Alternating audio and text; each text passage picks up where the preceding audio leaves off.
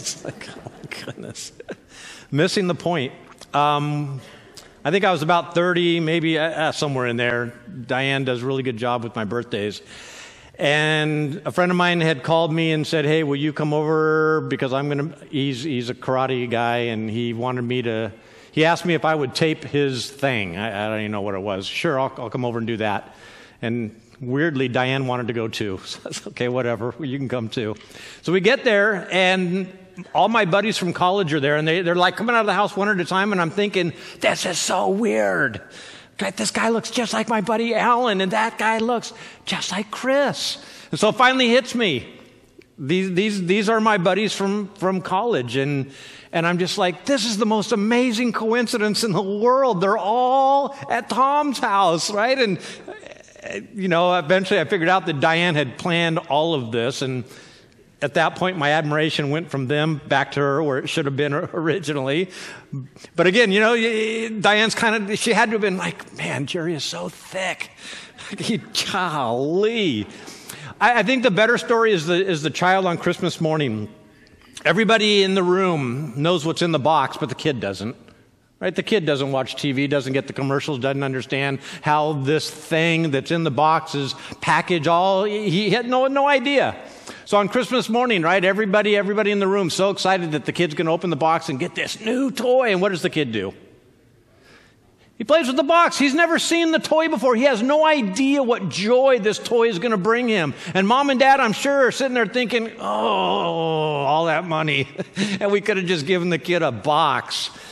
There's our boy. Yep, that's our boy.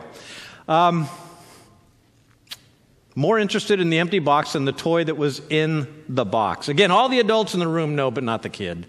And I would suggest this morning that a very similar thing happened on Easter morning. Jesus had been in the tomb for 3 days, and then he's not. Then he's not.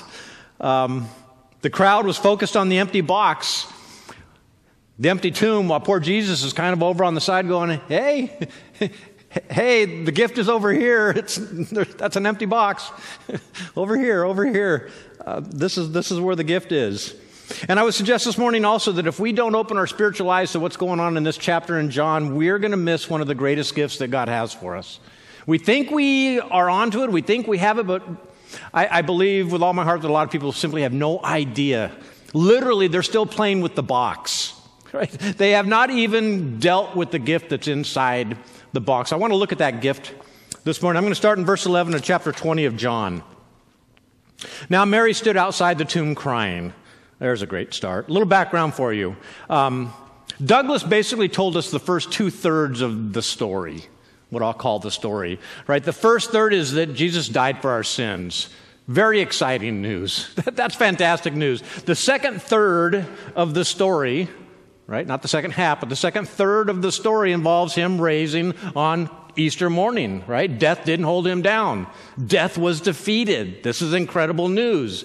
Now, thankfully, Douglas left the last third of the story for me to unfold for you all, because there is a last third of the story that completes the story in just an amazing way. The third part of that story involves the gift that nobody recognized on that first day, and I believe that still people don't recognize, to their own detriment, right? Their own consequences, which aren't good, because they have not recognized what's in that crazy box.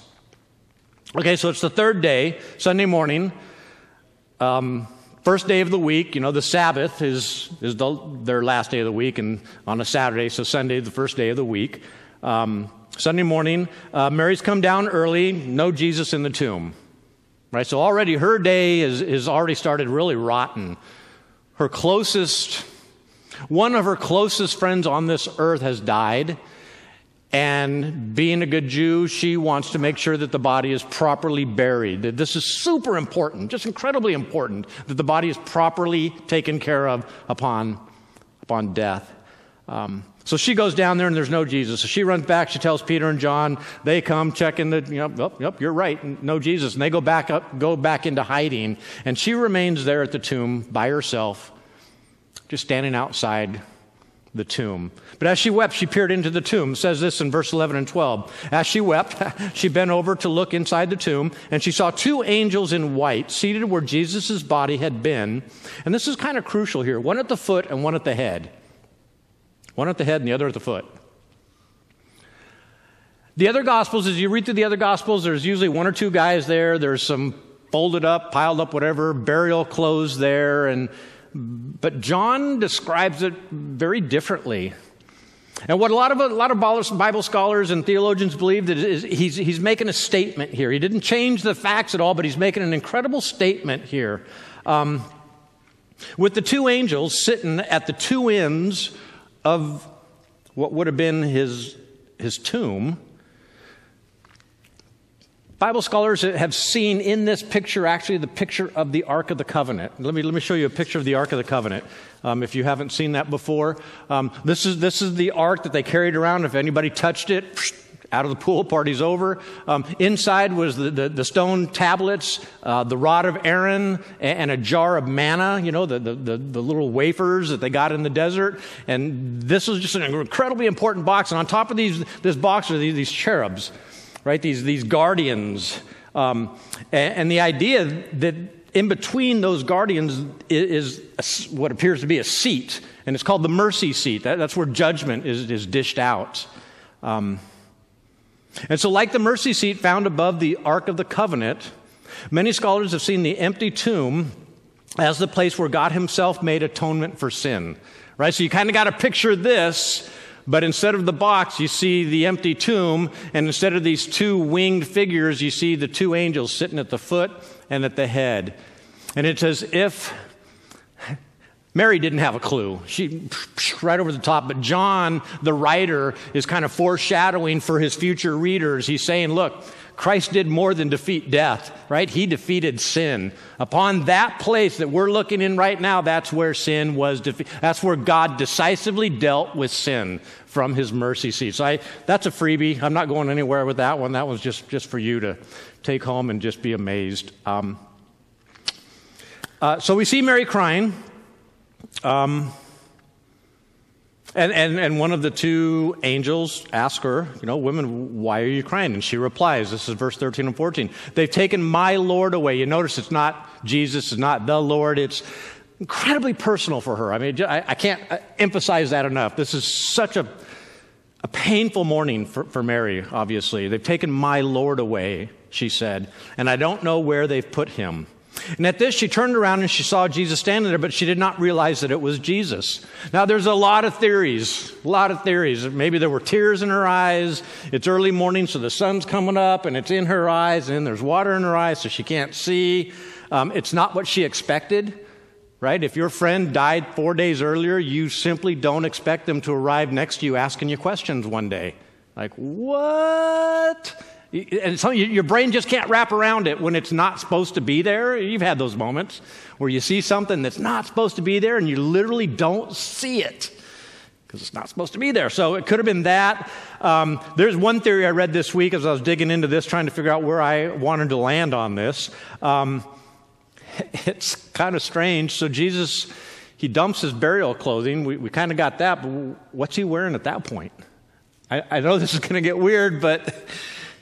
So there are some scholars who think, well, he's got to find some clothing. He's not going to walk around in these Band-Aids, these strips of cloth and so forth. So he looks outside, peeks outside the tomb, and maybe he sees the gardener's shed, and he sees some overalls. I don't know what they wore then.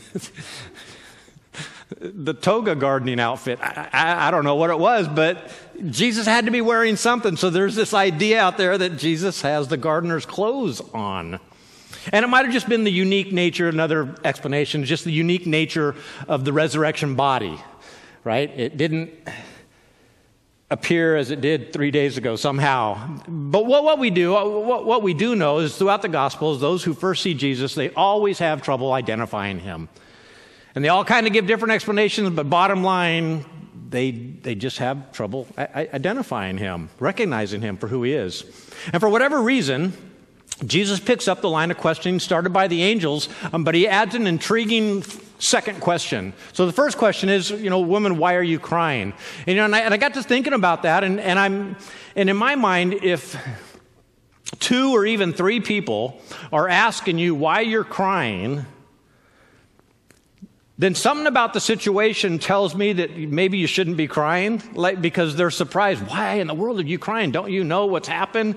And so there's this idea that they're a little bit incredulous. Mary, what's your problem? And at another level, y'all have been to cemeteries, and if you see somebody crying as they're leaning over a tomb, do you ask them, why are you crying? No, you'd be thick like Pastor Jerry. It's like, duh. So there's something going on here that the writer John is questioning. Why in the world are you crying? There's no reason for you to be crying. And then he adds the second question. Who is it you're looking for? And I've brought this out before. The Hebrew language, they have idioms, right? We all have idioms and ways that we use language, right? We'll take a phrase that was originally from this situation and we'll apply it over here.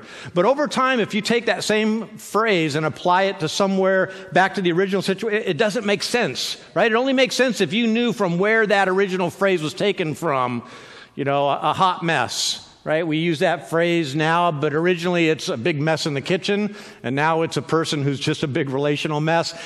But you got to understand where the idiom came from, and we've got kind of this idiom thing that the Hebrews use. They ask these questions, but they're not the questions that they seem to be, like, where are you? Remember, we looked at that last week, and where are you, more often than not, tends to be not where you are locationally or geographically, but where are you in a relationship with me? Where are you? And this is kind of similar in that respect. Who is it you're looking for? Jesus is asking literally, are you looking for the miracle worker? Are you looking for another show? Or are you looking at me like I'm your friend? Right? Jesus, it's almost like he's a rich person. Do you like me for my money or do you like me for me? And so as you look through the Gospels, Jesus always asks, all the way to the very, very beginning, when he started recruiting the disciples, he always asked them, what exactly do you want from me? And I think, again, there's 2 points to his question here. One is, who wants to know? Because he knows that the Jewish authorities are after him and there might be a spy. And who wants to know? Right? Are you Jesus? Who wants to know? Right? So he's got that issue, right? He's kind of, he knows he's a hunted man. But he's also got this issue of, why do you want to know? Again, what do you want out of me? Do you just want to be my friend, or do you want something from me? So again, as you read through the Gospels, you see Jesus asking these kind of questions, what does this person want exactly, right? Instead of jumping to conclusions. So who is it? Who is this? Is it in his? Are you looking for the Jesus that I used to be and you still want me to be, or are you looking for the Jesus that I am now and that I need to be? Right? Are you looking for your old buddy? Or are you looking, I'm in the process of being glorified now. And again, in his mind, he's thinking, she doesn't have a clue. There's no way she can. I've been talking with the disciples for several years now, and they still don't have a clue either. So she's got to be struggling. I just got to thinking like Diane at that dinner party. She's got to be wondering, oh my goodness, Jerry. Get a clue. Or, poor mom and dad on Christmas morning. Oh, kid, just go play with the toy. Leave the box alone. At a certain point, Jesus is looking at Mary going, Mary, do you have any idea what just happened? Do you have any idea what just happened to me? And he's wondering, who is Mary crying out for with this question? Who is it you're looking for? Are you looking for Jesus of Nazareth, or are you looking for Emmanuel, God with us? Because in people's mind, that's 2 separate people. One was the guy that walked around and healed people, and he was really nice, and he made everybody who was an outcast feel like they were welcome. And then there's Emmanuel, God with us. Whoa. Right? And people saw Jesus differently. Some people saw him only as the man, and others saw him as, this is the Son of God. And so he doesn't know, is Mary looking for the man, or is Mary looking for the divine in this Jesus? Is she just happy to have her close friend back from death? That's a big deal, right? If your friend died 3 days later and then you find out they're actually alive, you're going to be elated. You're going to be through the roof, especially if they were a super, super close friend. And then you go and find out that they're not dead. What? I mean, you're just excited all over the place. But does she understand that he's God? That he's God, not just somebody raised back to life. After all, last week this guy named Lazarus was raised back to life, so must be a new thing. What's the big deal? Everybody's getting raised back to life now. Or does she understand that this same Spirit that raised him to life can also bring life to her broken world and bring joy to her broken world and bring happiness back? Do we understand? Do we understand that God is with us when we're filled with the Holy Spirit?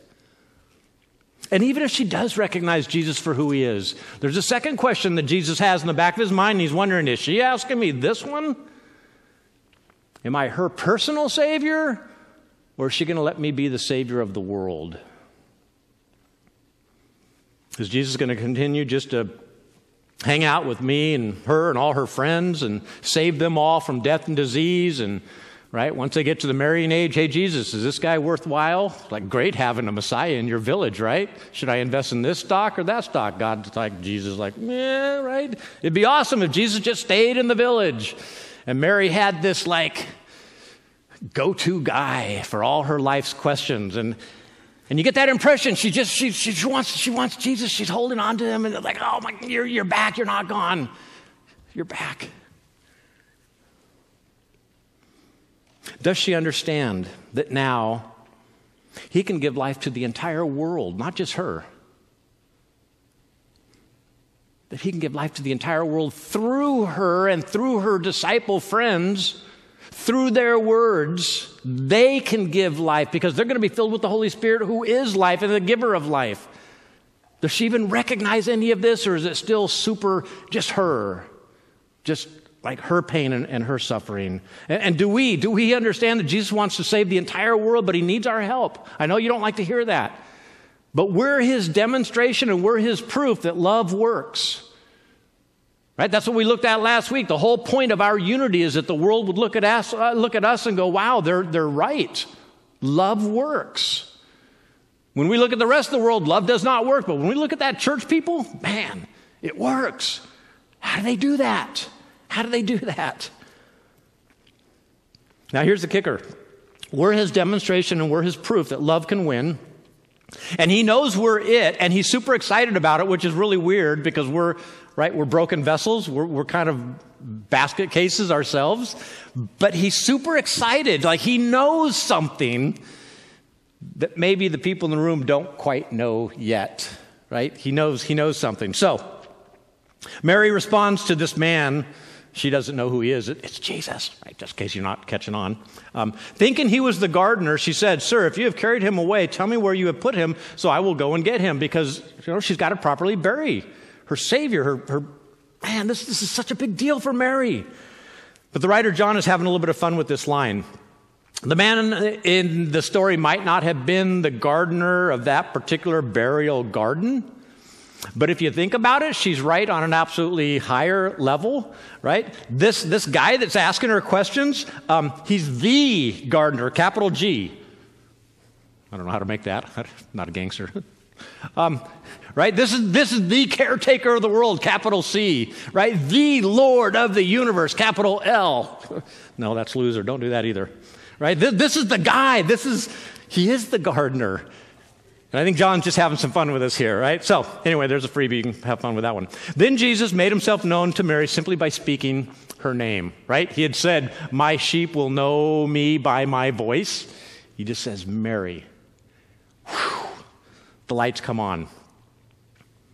He said to her, "Mary." She turned toward him and cried out in Aramaic, "Rabboni," which means teacher. Now, I want to read this. I tried to put this into my own words so I wouldn't plagiarize, but I just couldn't. So I'm going to give credit to this person, and this is what they write. In 1 or 2 seconds that this turn took, so she's peering into the tomb, and then she says, "Where have you taken the body?" And she must have turned away one more time, and Jesus said, Mary. All right? And in the 1 or 2 seconds that this turn took, I imagine the world shifted ever so slightly on its axis. And about this turn's 1 second midpoint trajectory, history too moved almost imperceptibly from BC to AD. A second before this turn, there is a woman in deepest human despair, in the agonizing presence of inconquerable death. A second after the beginning of this turn, there is a woman in the deepest possible human elation, in the presence of the death-conquering central figure of history. When she turned to him at this moment, human history took a turn to a responsible hope for the invincibility of death, and so to the conquest of meaninglessness. In 1 second, the world went from death with no explanation, just incomprehensible. In 1 second, the death had a purpose. It was actually glorious. Right? This is actually good news. Horrible. I mean, she's having a roller coaster of a morning. I tell you what, she's all over the place. And then after this, one of probably the most difficult passages in Scripture, verse 17, Jesus said, "Don't hold on to me, for I have not yet ascended to the Father."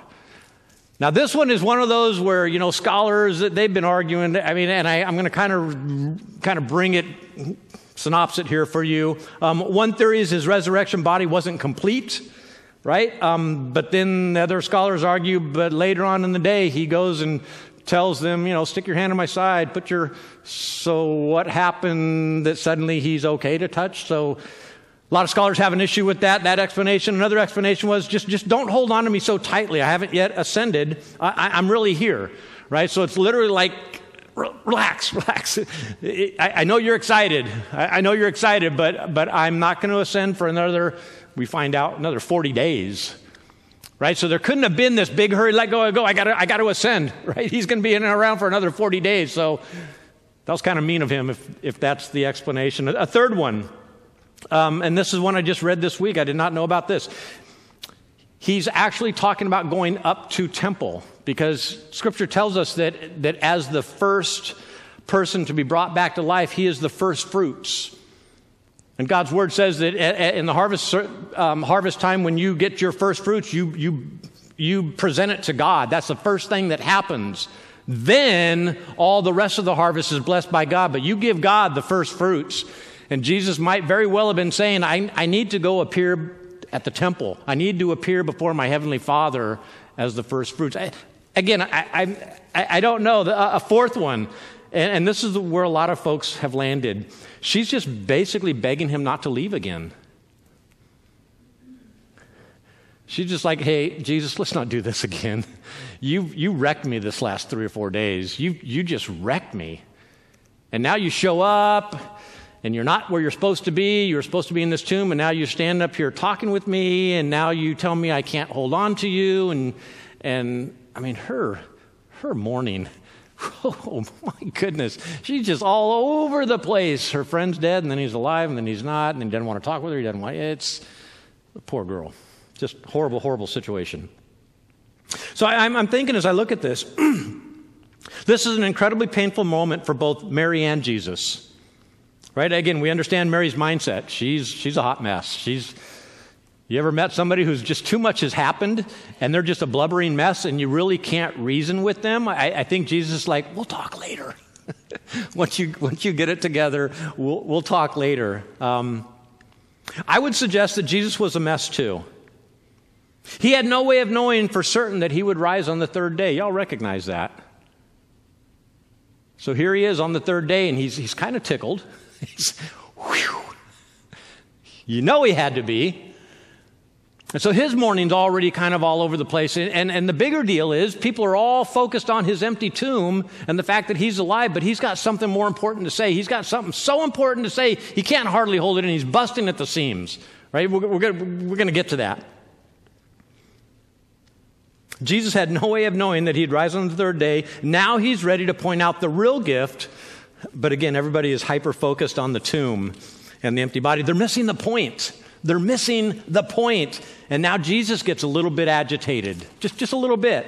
He says, go instead and tell my brothers and tell them I'm ascending to my Father and your Father, and to my God and your God. And I love this. You know, I want to believe that in this scene between Jesus and Mary,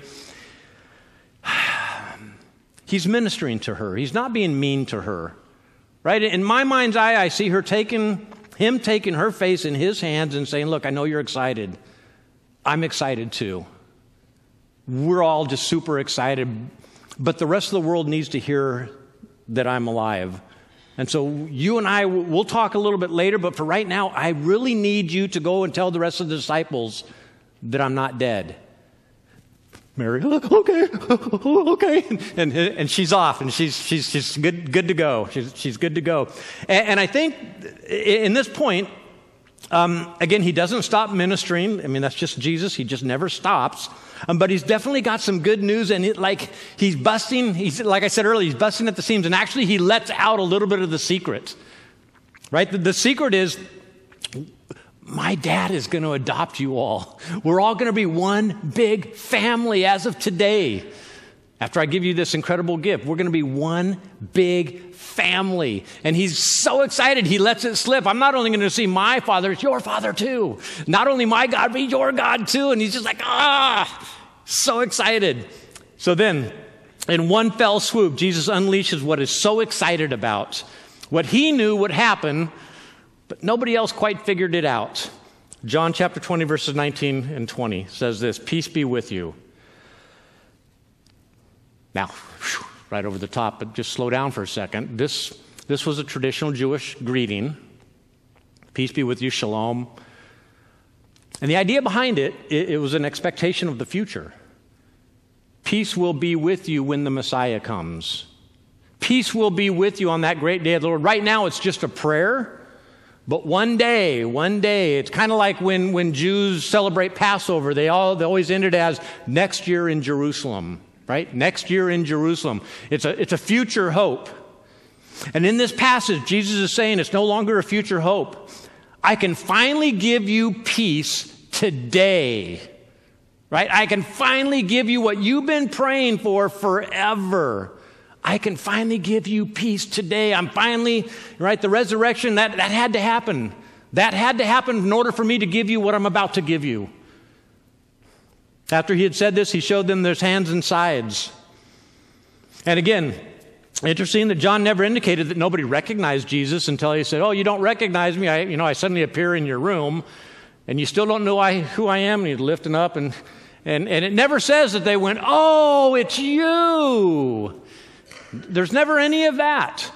Begs the question, so why? If he knew that they knew, why the demonstration? I think this is crucial. The wounds and the scars of history have not disappeared, but have been re-narrated and redefined as the reminders of the depths of divine grace. Jesus is saying, look, the world thought that they won. Evil thought that they had won the day. Evil lost. Evil has been winning so much up to this point, but as of today, evil loses. Evil loses as of today. Jesus had promised to turn their grief into rejoicing several times throughout the book of John. Job accomplished. What does it say? They were overjoyed. Job accomplished. And then the gift that would make everybody's joy complete forever. Even after Jesus ascends to heaven and is not there like Mary wants him to be bodily, right? Even if that's not going to happen, even when they no longer see Jesus, right? He's going to give them the gift. This is the thing that Jesus knew about that everybody else was in the fog about. This is the gift that Jesus knew would never stop giving. This is the gift still waiting in the box for so many people. Verse 21 and 22. And again, Jesus said, peace be with you. And then how does that happen? Because I can go around saying, peace, peace, peace, peace, peace be with you. And then I can check on you tomorrow and I can find out you didn't get peace. Prayer wasn't answered. But in this situation, Jesus is saying, peace be with you, and now I'm going to give it to you. Receive the Holy Spirit. That's the gift. That's the gift that's in the box that nobody opens. Oh, the Holy Spirit, the forgotten God. I'm comfortable with Jesus and God. I kind of got my mind wrapped around them, but this Holy Spirit thing, I just don't know. And Jesus is saying, look, the empty tomb, great, and that's good. Me being resurrected, I'm going to be gone in about 39 days, 40 days. Don't get too wrapped up in that. Yes, it was absolutely vital, absolutely crucial, because that's the only way that I can now give you the real gift of the Holy Spirit. The Holy Spirit gives life, just like I give life, like my Father in heaven gives life. The gift is the presence of God in your life. You do not need to go to temple to find God anymore. You do not need to bring an animal to kill anymore. You don't need to do any of those things. Jesus indicates that his heavenly Father is now our Father too. His God is now our God too. So the lasting connection between peace and joy and life and you all is the Holy Spirit. That's the connection. Right? So Douglas was right. First part of the story, God died for our sins. Second part of the story, he rose again, defeated death. But the third part of the story, that's the kicker. That's the amazing part of the story. We now, even though Christ leaves, we now have his presence in our lives 24/7 when we ask to be filled with his Holy Spirit.